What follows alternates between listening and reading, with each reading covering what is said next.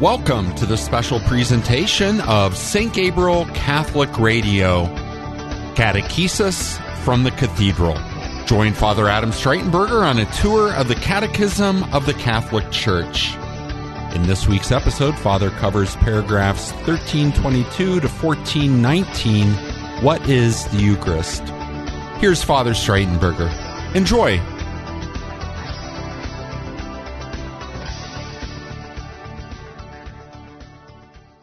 There's a lot of material, and in fact, out of all of the sacraments, this is the one that is the longest. And there's a reason for that. Over the last couple weeks, the Catechism has made reference to that reason, and that is that all of the sacraments point to the Eucharist. All of the sacraments point to the Eucharist. Paragraph 1322 and 1323 function as a summary. I know that there is someone who frequently asks me what's the one paragraph that should be read in the whole section. And I would say 1323 is the one paragraph to read. That's sort of the summary of everything. A couple points in 1322, or at least one important point in this intro section, is we're reminded that the Eucharist completes Christian initiation. And so, starting off, the Catechism wants to connect the Eucharist to baptism and confirmation. The Catechism reminds us that in baptism, we are anointed, we are raised to the dignity of Christ's royal priesthood. In confirmation, we are configured more deeply to Christ to participate in the church. And so, therefore, these two sacraments set up our full, final initiation through the Eucharist, in that we are able to participate in the Lord and the community's very own sacrifice. So the connection between the Eucharist and baptism and confirmation is that baptism and confirmation do something to us that enables us to participate in the very sacrifice of Christ, which is also, because it's Christ's sacrifice, it's also the church's sacrifice. So there are four, make it actually 7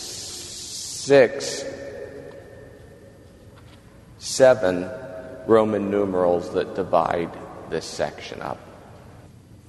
Roman numeral 1 reminds us, and this is a teaching of the Second Vatican Council, it's a phrase taken right from the Council's document on the Eucharist, and that is that the Eucharist is the source and summit of the Christian life, the source and summit of the Christian life. So in these next 4 paragraphs under the Eucharist, the source and summit of ecclesial life, we're told and reminded of the importance of the Eucharist and why all the other sacraments kind of point to it. It says, this paragraph first tells us, that the Eucharist serves as the point, the source of unity in the life of the Church. So that all ecclesiastical ministries and works of the apostolates are bound together with the other sacraments as well by the Eucharist and oriented or directed towards it. So everything that we do in the Church points to the Eucharist, finds its effectiveness in the Eucharist, and flows from the Eucharist. So that we can say that really, you think of, I don't know if any of you watch Star Wars, probably not.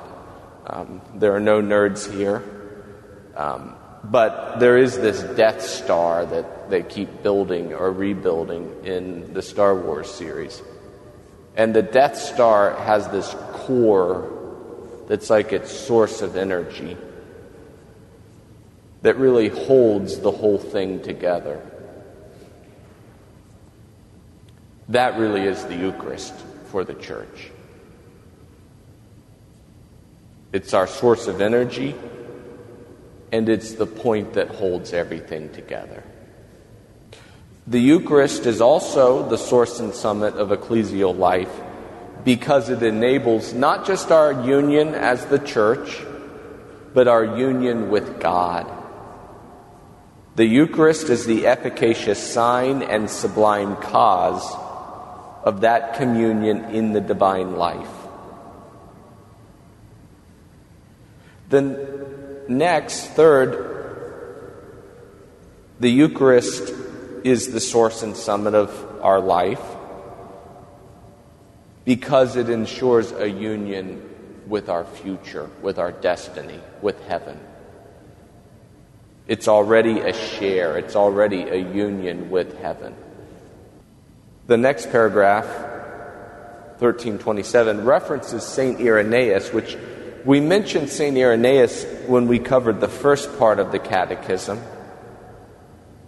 Irenaeus was this figure from the 2nd century A.D., so around the 100s. He was born in the late 100s. He dies in the 200s.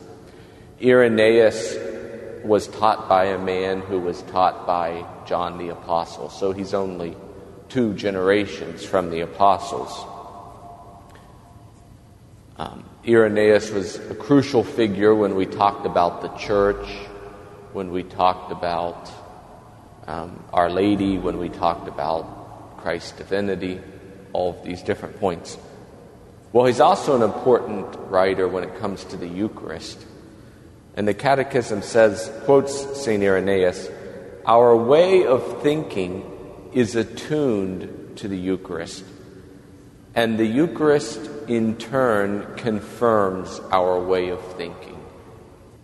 Really, the Catechism is saying, we might say that this is a fourth union which comes from the Eucharist, and that is a union of belief. All that we believe is somehow held together and points to the Eucharist. This is why really faith and belief in the Eucharist and in the real presence is so important. And our understanding of the Mass and our understanding of the Eucharist is crucial. It really, in some ways, although I wouldn't use the word determines, it somehow reveals the authenticity of everything else that we believe, and also kind of holds it together, just like it does the life of the church. As the Catechism does, it then, after kind of giving the importance of the sacrament, then points to the name of the sacrament. What do we call this particular sacrament? Well, as I can best count, there are 12 names for this sacrament. 12 names for this sacrament. First, we call it the Eucharist, which comes from the Greek word Eucharistein, which means to give thanks, and Eulogein, or Eulogain, if you want to hit the gamma hard, which means a blessing or a praise. It is a reminder that, and this is, I think, where people get confused in this section. So I'm going to just stop and make this clear. When we talk about the Eucharist, we mean simultaneously 2 things. What we do on Sunday morning, which we usually call the Mass, and what we receive at the Mass, namely the Blessed Sacrament, we sometimes call that, or the Eucharistic species. Sometimes we could say it's communion, whatever. So it's both the act of worship and then what remains or what we receive. This is unique in all of the sacraments. In baptism, we call the rite of baptism. But what we receive, we say the graces of baptism, or we describe those particular graces. But because the Eucharist does something which none of the other sacraments does, which is makes Christ most fully present in the world, we really hit also upon this great effect of the sacrament, namely his presence, his real presence. So that needs to be clarified, because I think sometimes when we hear the word Eucharist, especially in reference to the Catechism, we might think just of Jesus present in the tabernacle, which is true. That word applies to Jesus present in the tabernacle. It also applies to the act of worship through which and in which Christ becomes present, namely the Mass. It may not seem that big, but we always have to when someone uses the word Eucharist, we have to stop and find out how they're using it. So this word Eucharist means thanksgiving or blessing. And it is during the Mass that we give thanks to the Lord for all that he has done. And we praise him for his works of creation, of redemption, and sanctification. So that's name number one, is Eucharist. Name number two is the Lord's Supper, which reminds us that this sacrament was instituted the night before Jesus died at the Last Supper. But even more importantly, we use the name Lord's Supper because it is a very share in the eternal feast of heaven.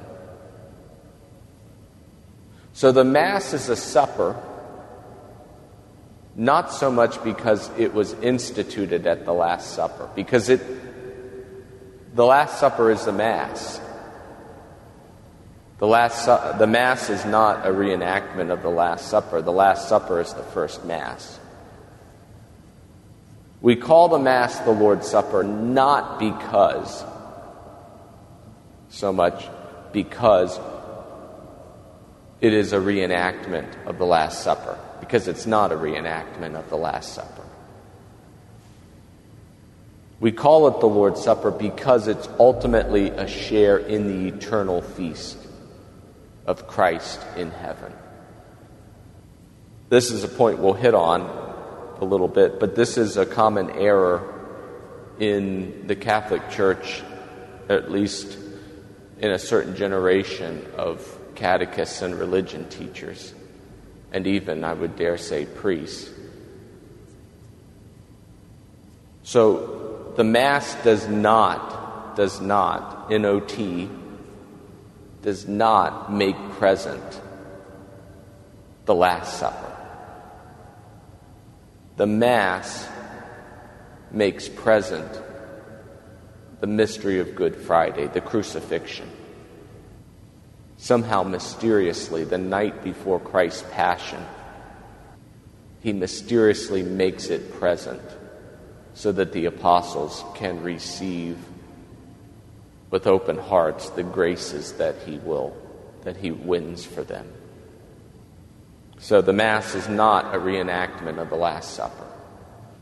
Number three, we call it the breaking of bread. This is a name that was very commonly used in the New Testament. We see this especially in the Acts of the Apostles.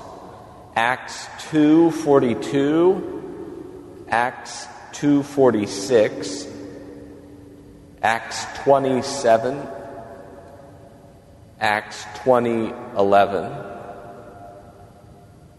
Paul also, I think, makes reference to it, generally speaking, in 1 Corinthians 10 and in 1 Corinthians 11. Why do we call it the breaking of the bread? Well, that's the ritual action that he uses. He takes the bread and broke it. So whenever we hear Jesus breaking bread and there are a couple times in the Gospels where he breaks bread, it is pointing towards the Eucharist. So the classic example is the multiplication of the loaves. He breaks bread, and all of those depictions, all of the descriptions of that miracle and of those miracles, he breaks the bread. It points to the Eucharist. But the early church, at the time of the Acts of the Apostles, refers to this sacrament as the breaking of the bread. And so using this name reminds us that the church was doing this from the very beginning.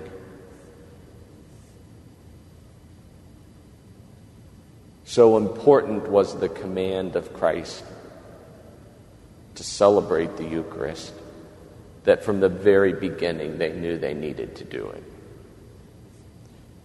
The fourth name, as we sometimes call it, the Eucharistic Assembly, or we'll use this word, which means, it's from the Greek, synaxis, S-Y-N-A-X-I-S, synaxis. It's because at the Mass, the Church in heaven, on earth, and in purgatory are gathered together. Number 5, we call it the memorial. Why? Well, this memorial is a special word taken from the Jewish understanding, especially of the celebration of Passover. A memorial is a ritual celebration which makes present the mystery the event that it points to. And so this is a memorial, the Mass is a memorial of the passion and resurrection of Jesus Christ. That means it's not an event that just reminds us that Jesus died for us and rose from the dead. It is through this ritual action that his death and resurrection, those mysterious events, become present here and now. We're made present at them, at the Mass, at the Eucharist. Number 6, we call this sacrament the Holy Sacrifice, because at the Mass, Christ's sacrifice on the cross is made present. And because of the Church's union with Christ, we are also able to offer, to unite our sacrifices to Christ. Number 7, we call this the Holy and Divine Liturgy, because it is the supreme form of our worship, of our cooperation in the work on behalf of God's people. Number 8, we call it the Sacred Mysteries, because it is at the Mass that those mysteries, those events of Christ's life, especially the Paschal mystery, are made present, or we are made present as they happen. Number 9, we call this sacrament the Most Blessed Sacrament, because it is the sacrament of the sacraments. All of the sacraments point to it. We specifically or especially use this name to refer to the Eucharistic species,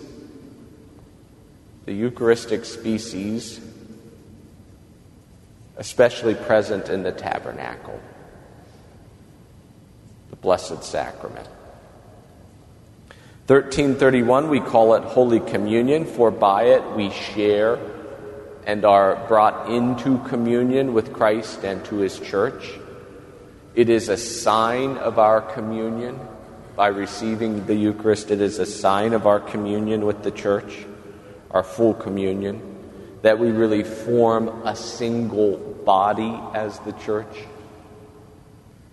Number 11, we call it Holy Things, or bread of angels, because it is the food of the saints and the angels worship before it. It's also referred to as Viaticum, paragraph 1331. Viaticum means food for the journey. The Eucharist can mean food for the journey, viaticum, in the sense that we all need it in order to live our vocation. But it especially is used by that term when we receive it for the last time before death. And then finally, we call this sacrament the Holy Mass, or Missa as the Latin is, from whence we get this English word Mass. Missa comes from the very last words of the Mass in Latin, ita missa est. It is over, you are sent. It is a reminder that by this sacrament we are sent forth. We are enabled to live our life as disciples of Christ and witnesses of His good news. So those are all the names. I actually think I lost count and there's really 14 names, maybe 15. Then we move to Roman numeral 3, the Eucharist in the economy of salvation. So with all of the sacraments, after the Catechism goes through the name for these sacraments, the Catechism then will talk about its place in the economy of salvation. If you remember, which you should by now because I've repeated it now, this is the third time, but a sacrament is an outward sign instituted by Christ to give grace.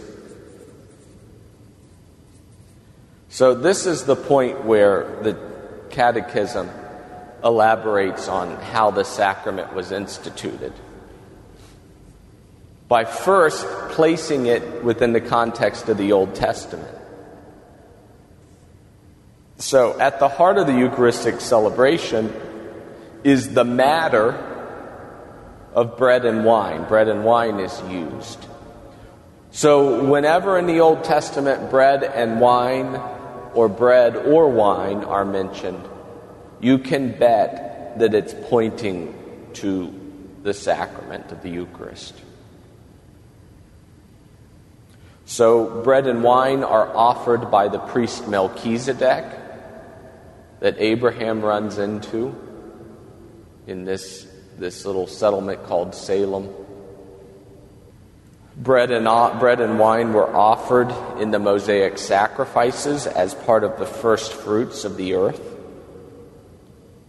which was a sacrifice offered in thanksgiving to the Lord for His creation, for His work. We know that the night before they were delivered, they were freed from Egypt. Before the Exodus, the people celebrated the Passover feast with unleavened bread.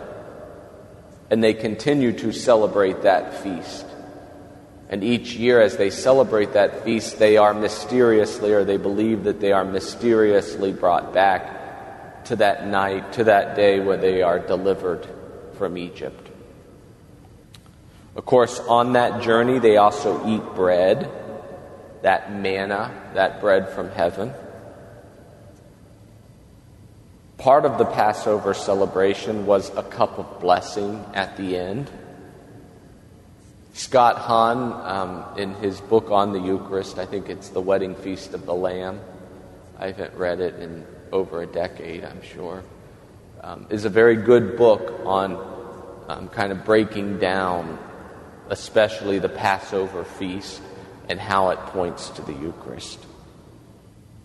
The Catechism, and this is, it's somewhat interesting, at least to me it's somewhat interesting.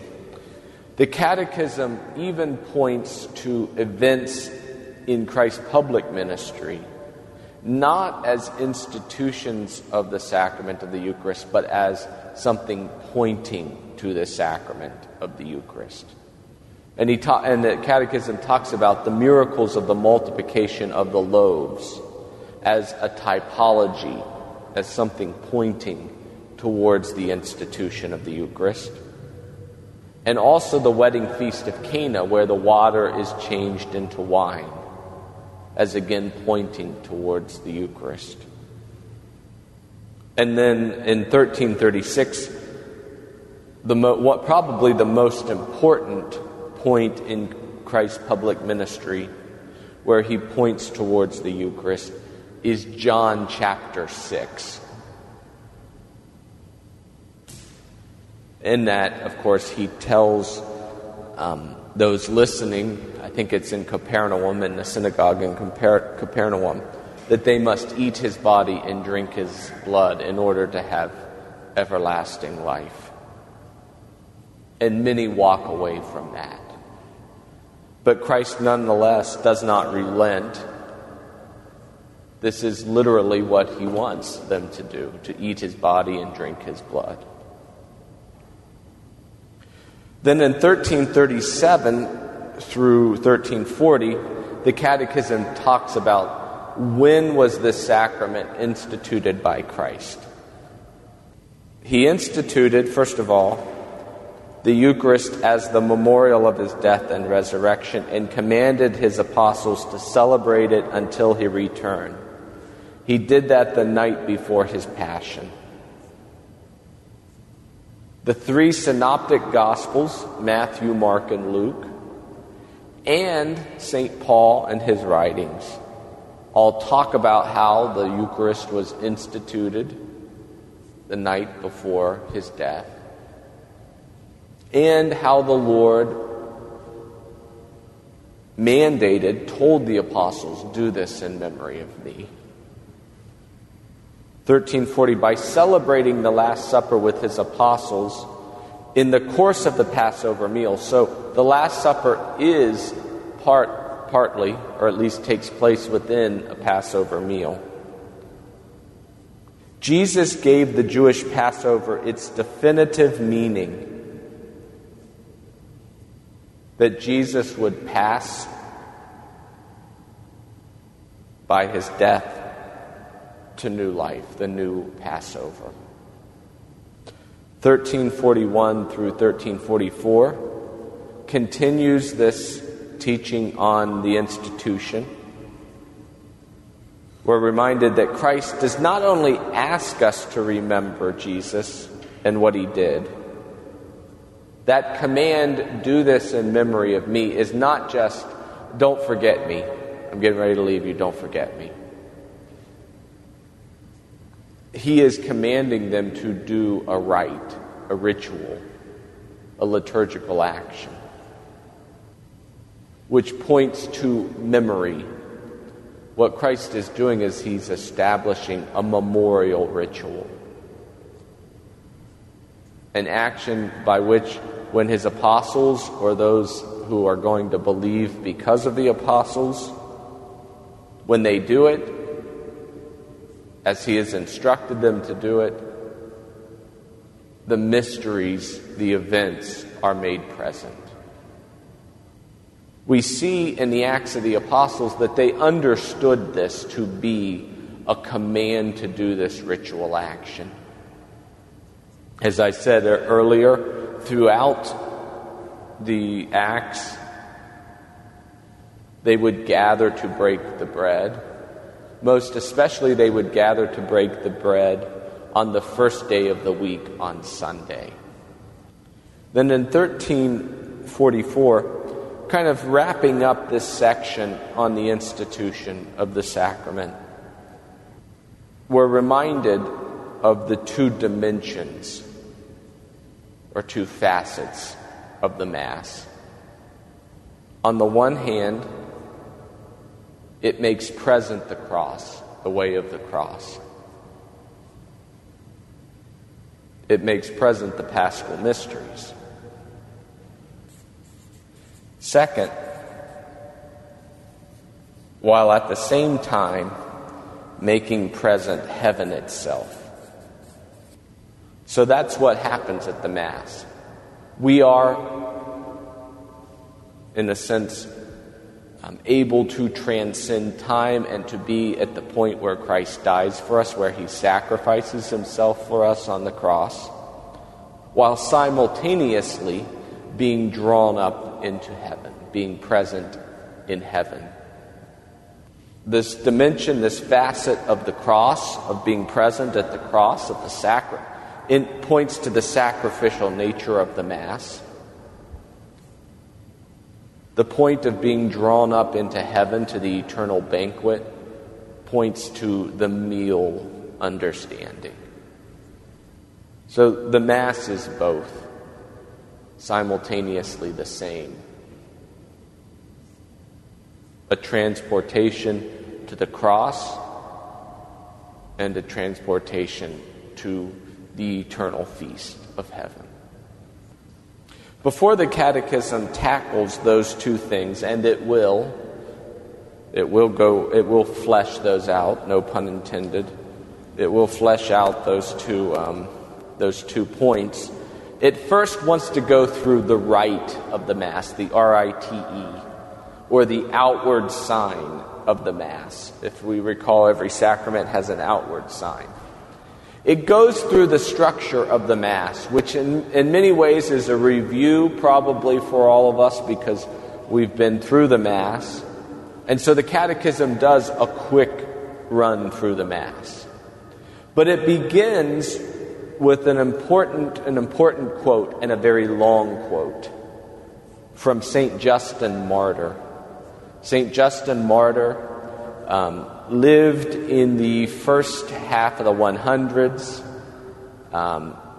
It appears as if he wrote this letter to an emperor, Antonius Pius, in 155 AD. So this quote is from 155 AD. It's in paragraph 1345. It's worth reading. I'm not going to read it all, but he basically describes the Mass. He refers to it as the Eucharist. He describes the Mass, the structure of the Mass, essentially as what we have it now. This is 155 AD. This is how Christians are supposed to worship. This is their worship. That's what Justin is describing. This is when we gather together on Sunday, Justin says, the day of Christ's resurrection, the day of the new creation. This is what we do. Essentially, it entails a gathering, a listening to the Word, the liturgy of the Word as we call it, with a reading, with homilies, with general intercessions, and a liturgy of the Eucharist, in which the gifts of bread and wine are brought forward, even a collection. Justin talks about a collection. So in 155 AD, the church was in need of money even back then. So the second part is the presentation of the gifts, a consecratory thanksgiving prayer, and then the reception of communion. We talk about the liturgy of the Word and the liturgy of the Eucharist as if they are one liturgy, one single act of worship.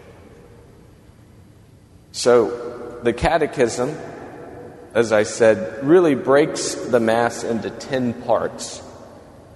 The gathering together, in which there is a presider, either a bishop or a priest, who acts in the person of Christ the head, in persona Christi Capitis. Second, there's a liturgy of the Word, which includes readings from the Old Testament, the letters, and the Gospels. There is the presentation of the offerings, which includes in 1351 a collection. And then over the next, what I would say, 5 points, the Catechism dissects what we call the Eucharistic prayer, or what we often call the Eucharistic prayer. It uses this word called the anaphora, anaphora, A-N-A-P-H-O-R-A, Phora, anaphora, which is that long prayer that happens. It really starts, the Lord be with you and with your spirit. Lift up your hearts. We lift them up to the Lord. Let us give thanks to the Lord our God. That dialogue is the beginning of what is called the anaphora. The anaphora. The anaphora begins with what is called the preface. So after the priest does that dialogue with the people, he then goes into this prayer, and he breaks, and we of course sing the Holy, Holy, Holy. If you're familiar with that, the Sanctus as it's sometimes called. That preface is a bit of thanksgiving and praise for the work of creation, redemption, and sanctification. It leads into what we more formally call the Eucharistic prayer. So after the Holy, Holy, Holy is finished, it goes then into the Eucharistic prayer.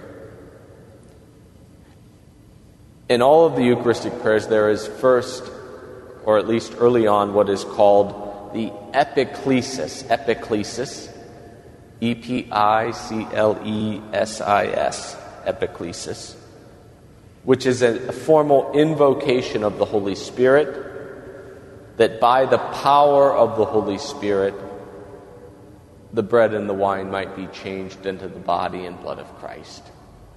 The priest usually, he has to, at least in the Latin rite, extend his hands over the bread and the wine as he says the epiklesis. In those good churches that have bells, attentive servers will ring the bell once when the priest does that. Next, shortly after the epiklesis, we have what is called the institution narrative. The words of consecration, we sometimes call that, in which the priest repeats, speaking on behalf of Christ in the person of Christ. He says those words which Christ said at the Last Supper, when at that first Mass, Christ changed the bread and the wine into his very body and blood, soul and divinity for the very first time. So it's called the institution narrative. The power of the words and the action of Christ and the power of the Holy Spirit make sacramentally present under the species of bread and wine Christ's body and blood, his sacrifice offered on the cross once for all. It is at that moment that we are standing before the cross. That's why churches are supposed to have a crucifix on the altar, as a reminder that at those very words of institution, we are at the cross, at the crucifixion of Jesus Christ, with John and Mary standing at the cross.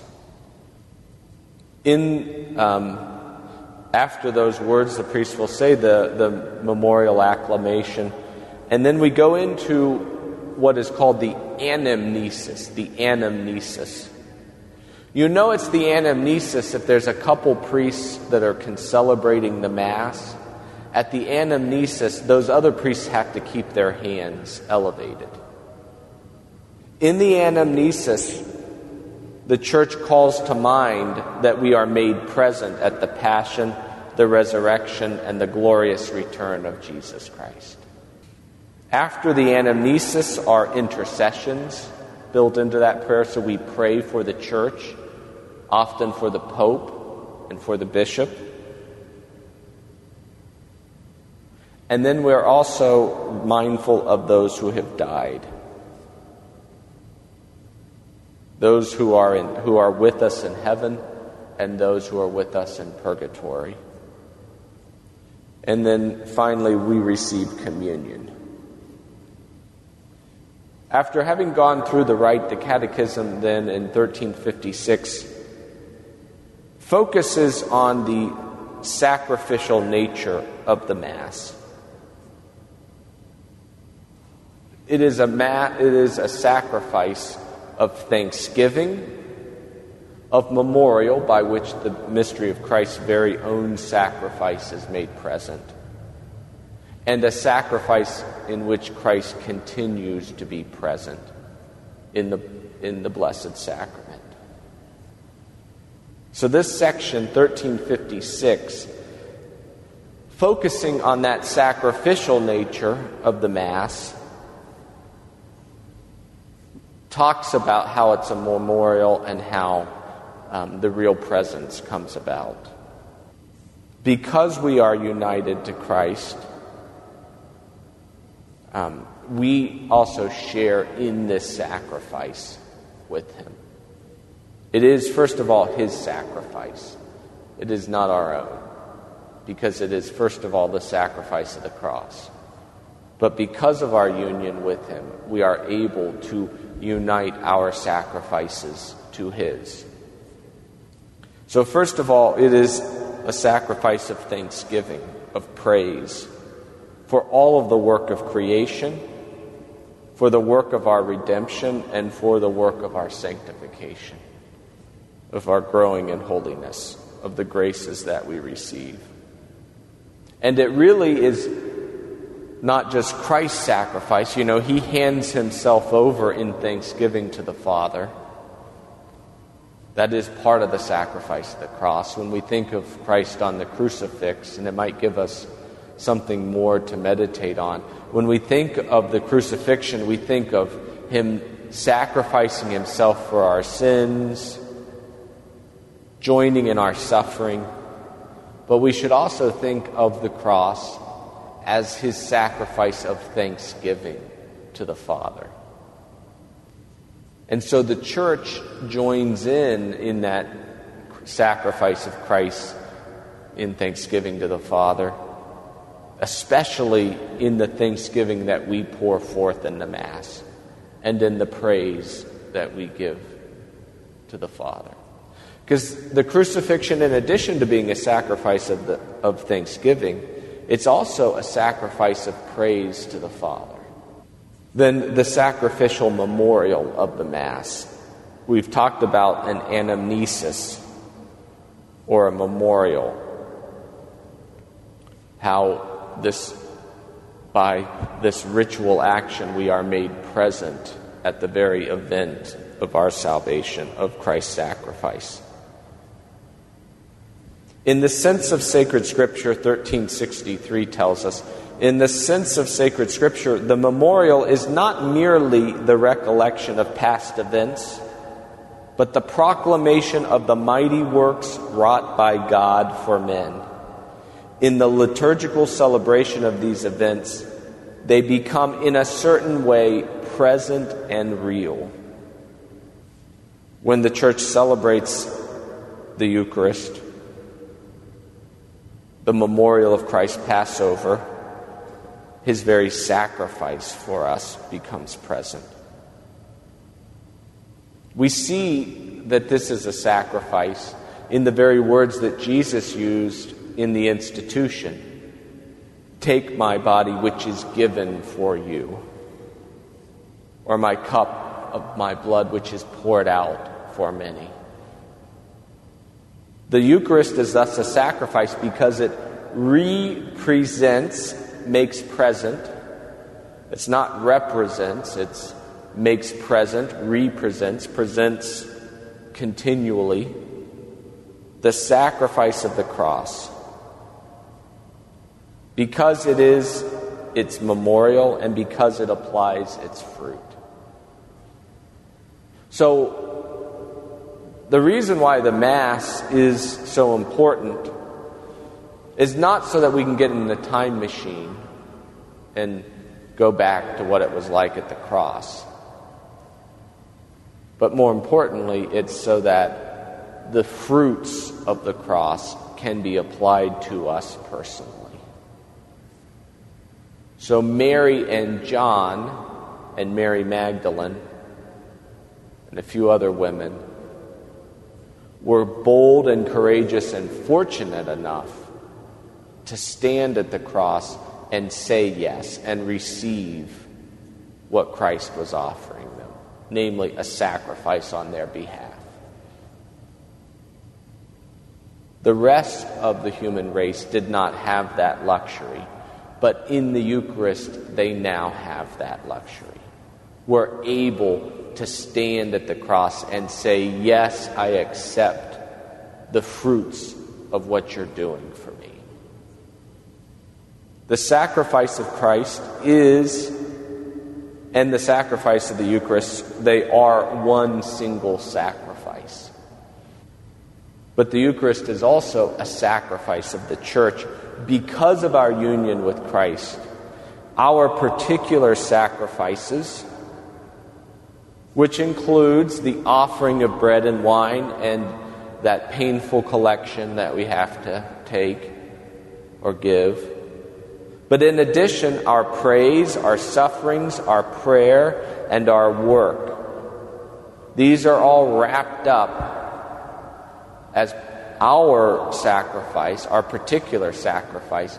But because of our union with Christ and because of our presence at the Mass, they are Christ's sacrifice, Christ's one sacrifice. These paragraphs are important not just because they give us some doctrinal knowledge on the Mass, some way to articulate our belief in the Eucharist contrary to other people's belief. I think the most important part is that it gives us a practical way to prepare for the celebration of Mass. That if I go in knowing what's going to happen, that makes it more fruitful. If I'm reminded of what I'm going to, it makes it more fruitful, what I'm going to go through. And then, especially in this part, paragraph 1368, if I'm reminded what my contribution, what my share is in Christ's sacrifice, then I can bring those things intentionally to the Mass. So if my work week has been horrible, if my back has ached, if I have a lot that I am grateful for and thankful for and reason to praise, the prayer, all of the prayer that I have been doing this week, I can bring those to the Mass. They all point to the Mass, and they are all able to share in Christ's one sacrifice. So this makes more fruitful meditation. And in this sense also the whole Church is united with the offering and the intercession of Christ. We know that all of the Church is made present at the Mass. At every single Mass, the whole Church is made present. Because at the Mass, we are mysteriously in communion with the Bishop of Rome, the Pope. We invoke his name and we pray for him. We know, and paragraph 1369 reminds us, that even if we're at a parish church 90 miles away from where the bishop might be, if we're at Mass, the bishop is at that Mass, mysteriously. You can't escape Bishop Brennan. People think that he's all over the place. Well, in the Diocese of Columbus, if you're at Mass, he's always there mysteriously through the person of the priest who's celebrating the Mass. You can't escape him. He's going to find you. But then also all of the saints are somehow gathered with us. All the angels, all of our departed loved ones who are in purgatory are gathered with us. Then the Catechism proceeds by reminding us of the presence of Christ. That, Christ is present in many different ways, and he tells us that he's present in many different ways. When we hear his word, the Scriptures, he's present in the people that we encounter, especially the sick and the poor and the marginalized and the imprisoned. He's present in those other sacraments. But he is present most especially in the Eucharistic species. That's why we call it the real presence. It's not to say that he's not present in other ways, He's present in perfection, in a unique way. The mode of Christ's presence on the Eucharistic species is unique. It raises the Eucharist above all the sacraments as the perfection of the spiritual life and the end to which all the sacraments tend. The whole Christ is truly, really, and substantially contained in the Eucharist. The presence of Christ is called real, by which is not intended to exclude those others, but because he is present in the fullest sense, that is to say, in a substantial presence, by which Christ, God and man, makes himself wholly and entirely present. That is, when we come face to face with the Eucharist, with the Blessed Sacrament, it is our God. That is Jesus Christ, fully present, entirely present, wholly present in his humanity and his divinity. Paragraphs 1376 and 1377 remind us, although they do not use the word transubstantiation, which is an interesting, 1376 and 1377. They don't use the word transubstantiation, but they describe what happens.